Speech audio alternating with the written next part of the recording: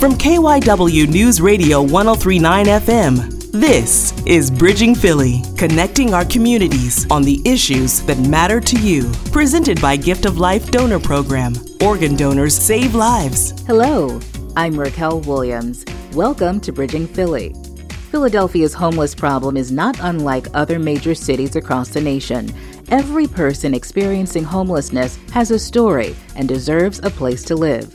We visit with Project Home, a nonprofit which seeks to end the population of the unsheltered. We realized that the single most important thing tending homelessness today is affordable housing. But the single most important thing tending homelessness for the future is a quality education for every single child in our city. The African American Museum in Philadelphia and the Pennsylvania Academy of the Fine Arts have partnered up for an exciting exhibition. Charity Howard brings us the details. They were posing this question rooted in a chair at Independence Hall. It has a half sun on it, and Benjamin Franklin would often ponder alongside the founding fathers, is the half sun on this chair the rising or the setting sun on the experiment of the American democracy? That's coming up on Bridging Philly.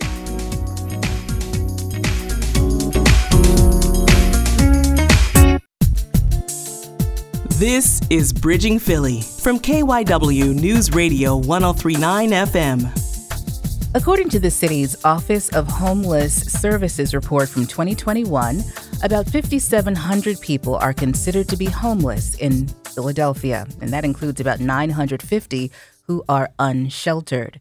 Several factors are said to contribute to the problem, including substance abuse and poverty, just to name a couple. Here in the city, the homeless problem is not a hidden problem, and in fact, it's become more visible in Center City as there are fewer places to live out in the open due to development and construction. Now, every homeless person has a story to tell. There's someone's son, daughter, uncle, mother, father, or friend who lost their way and fell on the hardest of times. Joining me to shed further light on this issue are three people who work for Project Home, whose mission is to break the cycle of homelessness and poverty in Philadelphia.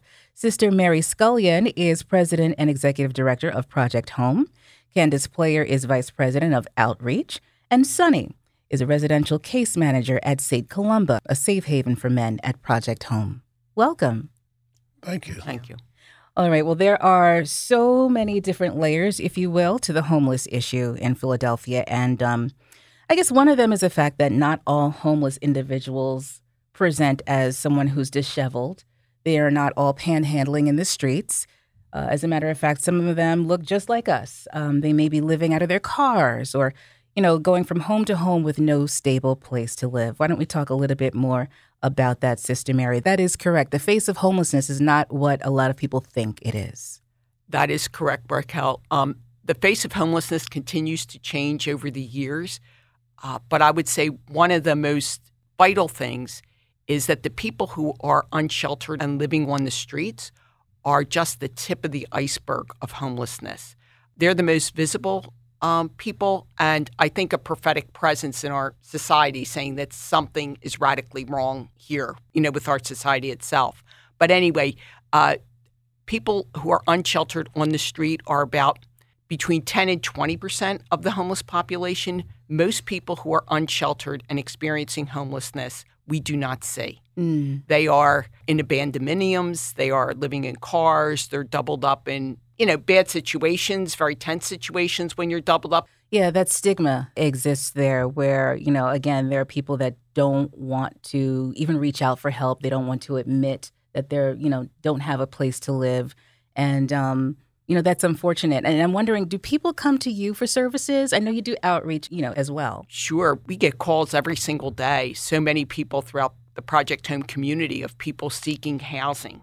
There's just waiting lists. You look at the PHA waiting list. That's the Philadelphia Housing Authority. They reopened their waiting list, and I think they had 50,000 people trying to, apply for affordable housing. It's no secret, not only in the city of Philadelphia, but throughout the nation. Affordable housing is shrinking and has been shrinking over the years. And we, as not only a city, but as a nation, have to institute better public policies to support increasing more affordable housing. Absolutely. I remember when they reopened that and the system crashed within 5 minutes. Correct. But Candace and Sunny, let's talk a little bit about some of the contributing factors to homelessness. I've experienced homelessness myself, but mine was basically self-inflicted because of my addiction. And I noticed since I've been in Philadelphia for the past 12 years, I run across a lot of people who's homeless because of their addiction. And right now, as everybody knows, in the city of Philadelphia, we have a bad opiate problem. Yeah. Now, your experience, you have a lived experience, which is wonderful that you are able to share this with us.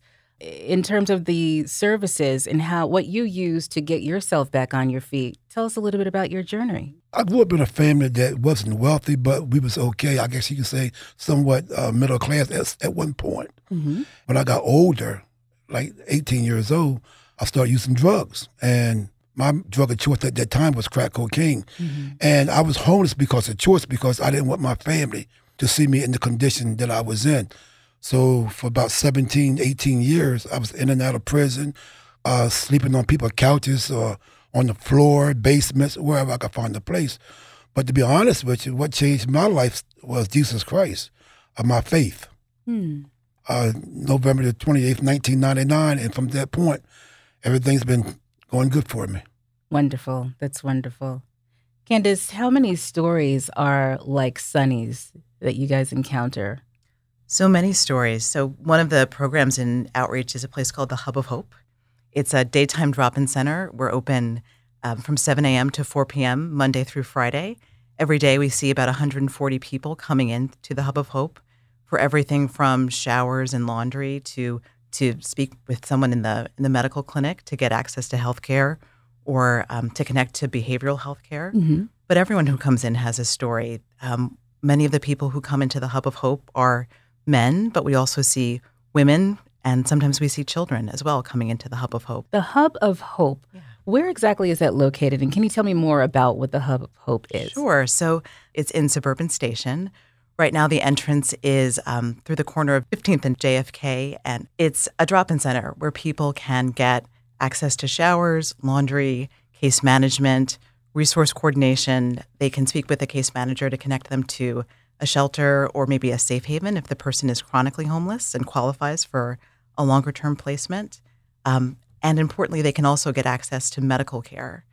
They can also work with occupational therapy students to help them work on things like creating a budget or any of the other activities of daily living where they might need a little bit of help. Okay.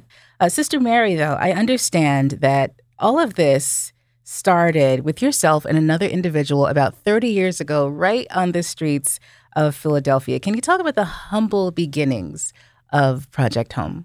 Sure, Raquel. So 35 years ago, actually, Wow. Homelessness was just beginning to be a more noticeable and, visible problem in the city. And Joe McConnon and myself would just go out on the street and talk to people and see what we could do. And in the early 80s, we opened up a place for women who had a serious mental health issue. Many were deinstitutionalized from Byberry when it closed. And so we opened up Women of Hope, but we saw that just bringing people in, and that winter, the men would say, what about us? We need a place too. So that winter, actually, we opened up the Marian Anderson Recreation Center in South Philadelphia as a winter emergency shelter. Mm-hmm. And in May, when the kids, were getting done school and they were going to reopen the pool, we had to leave.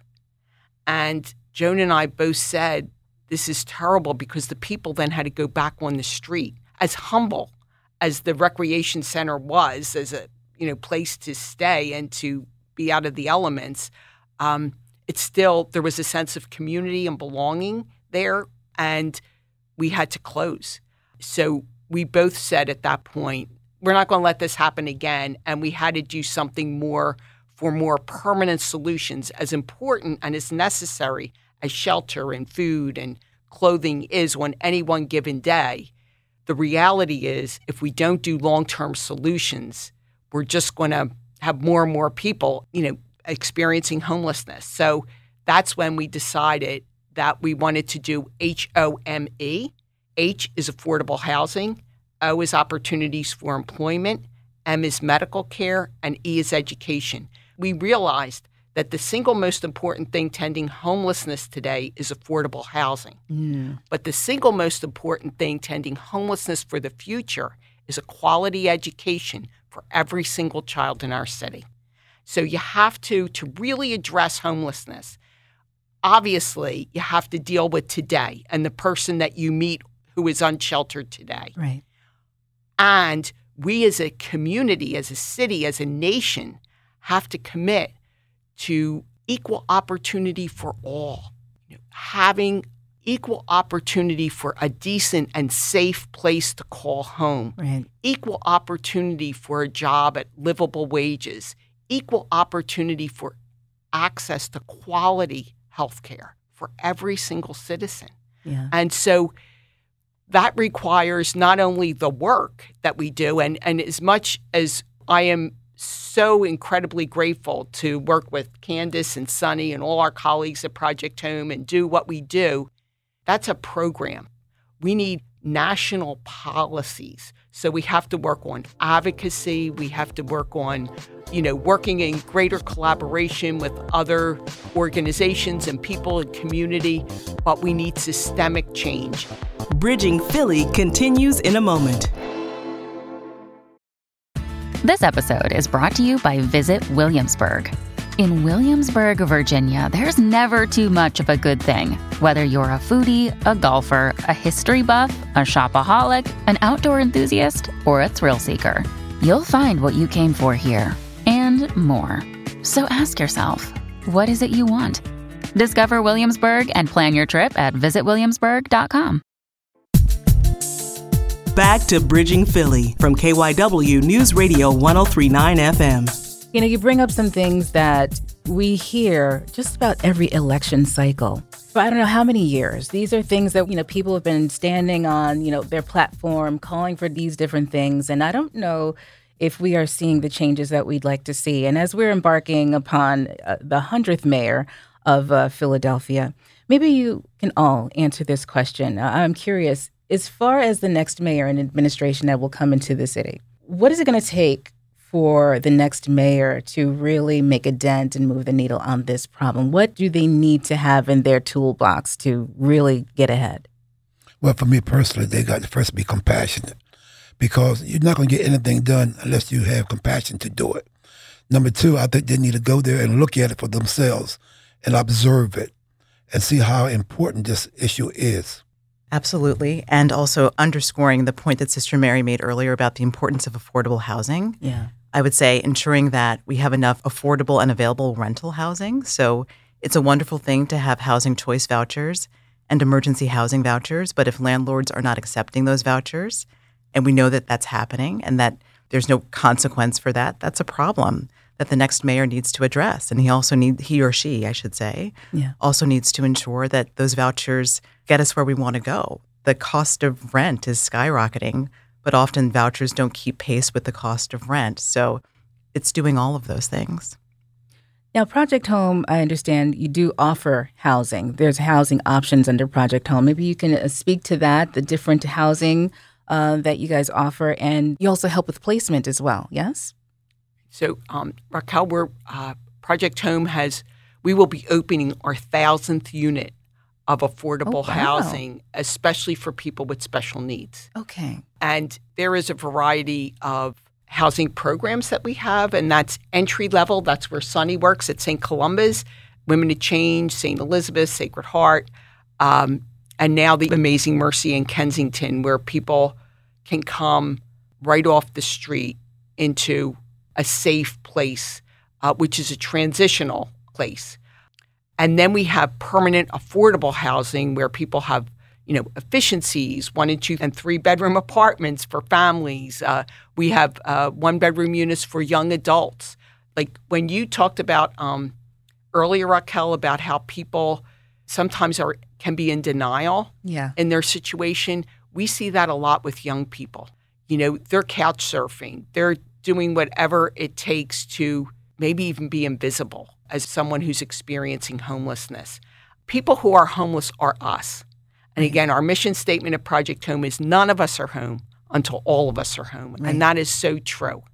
children are largely affected by homelessness, and it's something that a lot of us just can't really wrap our heads around and fathom. And I think that probably presents a different set of issues and resources and things that need to be addressed. So if you can talk about the different needs for different groups, let's talk about the women and the children for a moment, because, of course, education is a factor in housing and the like.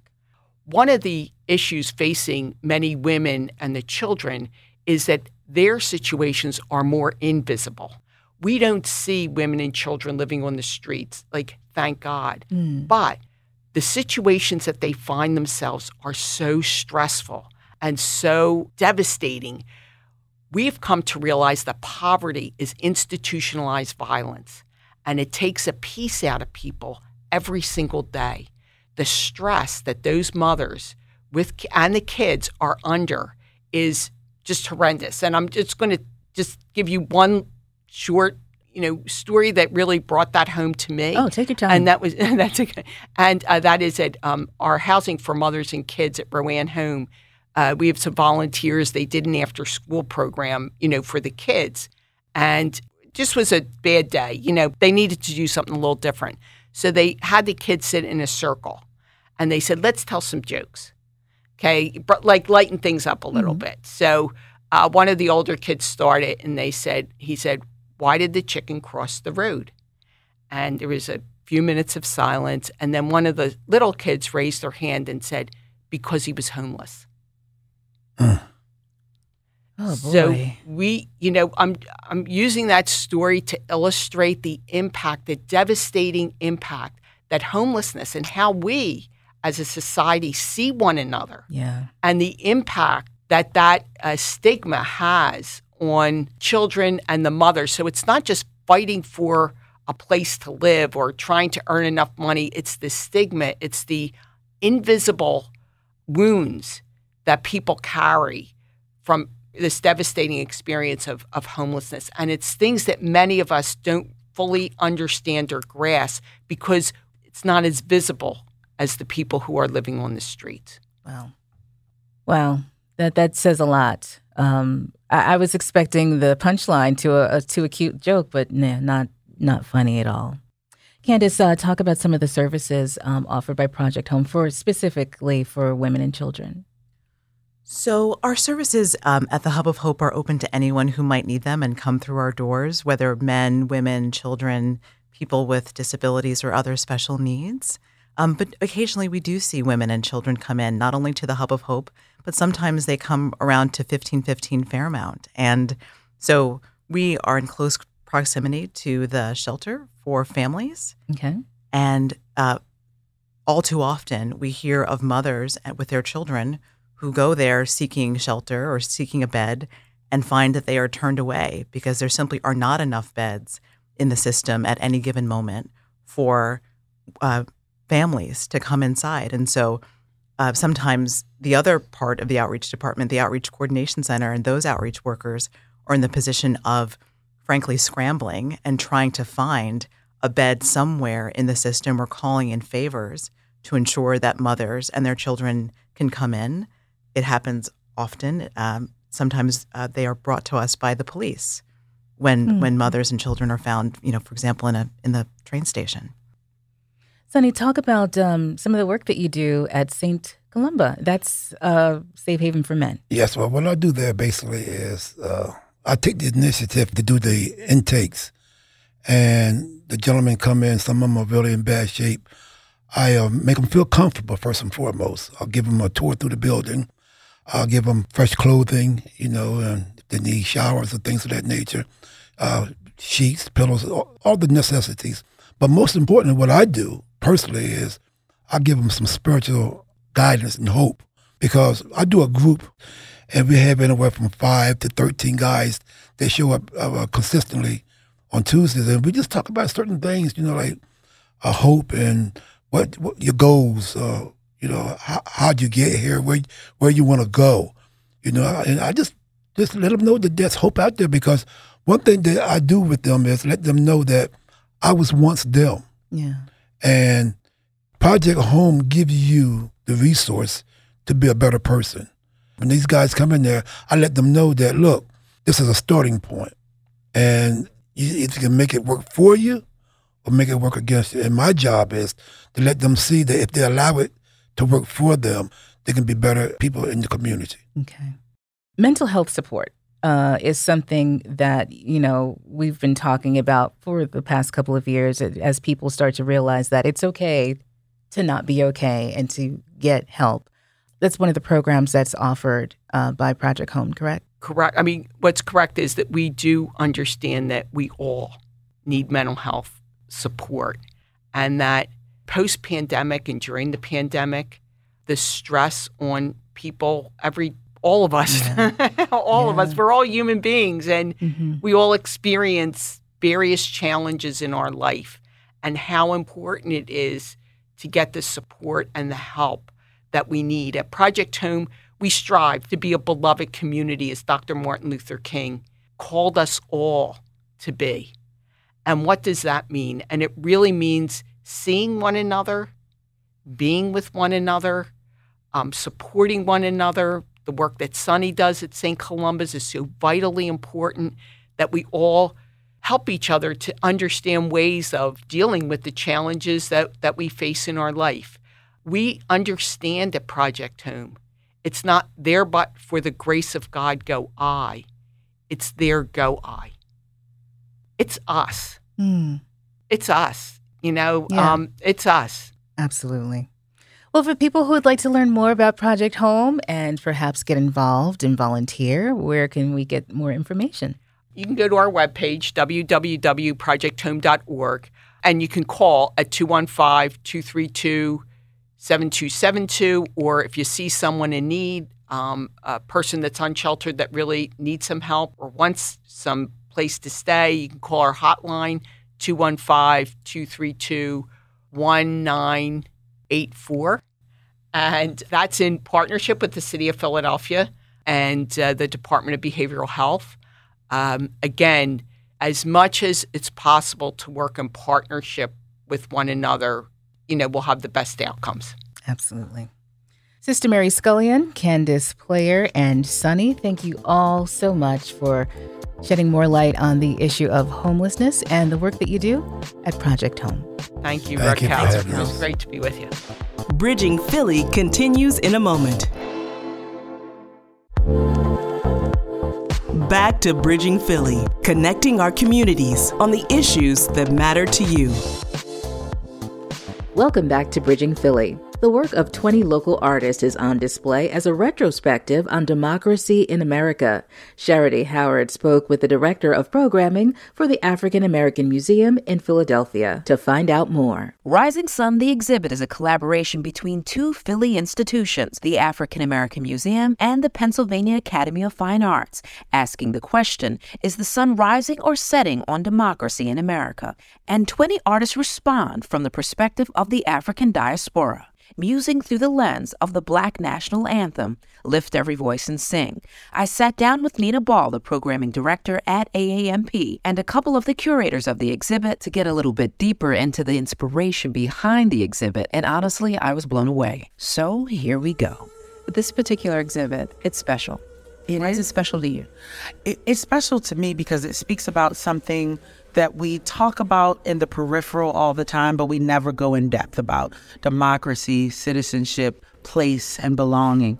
Especially from the Black perspective, is a very exciting prospect, especially to program to. What was one of your favorite things to address and how you expressed it? There's so many different layers through media, through physical, through mental, emotional. I have a background in film, so I'm particularly drawn to the pieces that are moving images. There's Mark Thomas Gibson's Klansman's Grave. It's unlike anything I've ever seen before. So prepare to be emotional. Prepare to be emotional. Prepare to respect the space the minute you walk into it, to be engaged, and to really plan a couple of hours to take your time with every layer and every element of this exhibition. It has been years in the making. It was delayed by the pandemic, and now it's finally seeing the light of day. So we're just one half. PAFA is the other half, but both spaces are worth spending plenty of time in. Then I spoke with Morgan Lloyd, who's the program coordinator at the museum, and she gave us a little greater insight into how this partnership really works for this exhibit. This exhibition is called Rising Sun, Artists in an Uncertain America. It is an exciting event not only for our institution, but also for the Pennsylvania Academy for Fine Arts. We are two institutions working on one exhibition. It's not part one and part two, but two halves of telling a whole story. They were posing this question rooted in a chair, ironically, at Independence Hall. It has a half sun on it, and Benjamin Franklin would often ponder alongside the founding fathers, is the half sun on this chair the rising or the setting sun on the experiment of the American democracy? Frankly, rising sun is akin to a lot of people, especially those of Afro descent in America, because rising sun is applicable to the Black national anthem. So what if predominantly marginalized voices answer this question? So one, it's exciting because here at the African American Museum, we're able to uplift a bunch of diasporic Black voices in a myriad of ways and expressions. They're multifaceted artists. We have filmmakers. We have all kinds of painters. We have wall installations. You're going to hear perspectives from artists who aren't even from the mainland. We have perspectives of those from the Caribbean who are analyzing perspectives from Guam. So it's holistic, absolutely holistic. And simultaneously, once you walk through Chinatown, which more than likely will be activated during this exhibition as part of our storytelling mechanism, you're going to go to the Pennsylvania Academy for Fine Arts, which is regarded as one of our oldest arts institutions in our nation, our museum being the first African-American institution to be supported by our local municipality, as well as the Smithsonian, and then PAFA being the oldest arts institution. And if you're familiar with that space, historically, it is regarded for holding a lot of images of those founding fathers. And for the first time in history, they went down. And they're now installing exclusively Black, Brown, Indigenous, Asian, and women voices. And I think one of the things that excites me the most in, let's say, PAFA's experience as well is some of their artists are Black or Asian and George Washington is down, and now we have a person who identifies as being of Indigenous descent, and the only way to speak the name of the work is to speak in his language. Dispelling myths. Yes. About what boxes we're in. There are no boxes. Precisely. Especially at our museum, we're calling upon the American experience in the contemporary, as well as being inspired by those who defined what Black American experience was through the lens of the past. Tradition. Yes. Ancestry, we're thinking of revolution, we're thinking of archival images from all across the diaspora. There's ancestors here, and they're going to also inspire our artists. You're calling on the ancestors, but you're also calling on the community. Exactly. I hope that people see themselves in all of these works. And even if you don't identify with all of the folks that are going up on the walls, I hope that you get to meet a variety of voices that can also inspire you and help you also see what being an American means to you. And now on to Dejay Duckett. She's one of the main curators of this exhibit, and she gives a really detailed play-by-play of one of the most impactful pieces in this exhibit. It starts out with a dark room, and there's a flower and a grave. Now, what are we looking at? So Mark Thomas Gibson's piece, it's called Their Failure is Our Reward. And, when you first walk into this very dimly lit room with what looks like a grave, it can be pretty ominous. But, as we think about, whether the sun is rising or setting on this democracy, that's the question that the artists were given to ponder. And also think about the Black national anthem, and if facing the rising sun of a new day begun, if that still is relevant, if we can still feel hopeful. He's taken this piece and it's activated 4 times a day, and the lights will come up in this room. It will directly light this animatronic daisy. It's a large flower that's coming out of the Klansman's grave. So the light will come to the flower. The flower, its large, beautiful petaled head will lift up and survey the audience. And then you'll hear the battle hymn from Robert E. Lee is going to start to play very loudly. And then the flower is going to start to sway and move and literally dance on the grave of the Klansmen. What beauty can sprout from the end of white supremacy. In the end, it's a very optimistic piece. And it's all of us. We have to collectively dig this grave for all of the hate and the white supremacy and all the poison that creates and has created in this country. It speaks to the wound and the healing. To the wound and the healing, 100%. So the piece is actually really hopeful about what can come from if we do the work. The darkest period, can we dig ourselves out? If we can dig ourselves out and bury all this hate from the past. And leave something for our posterity. And leave some beauty for ashes. Rising Sun, Artist in an Uncertain America runs now through October 8th. You can get your tickets online. Thank you so much for joining us for Bridging Philly, brought to you by Gift of Life Donor Program. Organ donors save lives. Be sure to connect with us on Twitter at Bridging Philly. And please don't forget to subscribe to the podcast. For Sharaday Howard and our producer, Patty McMahon, I'm Raquel Williams. Be well.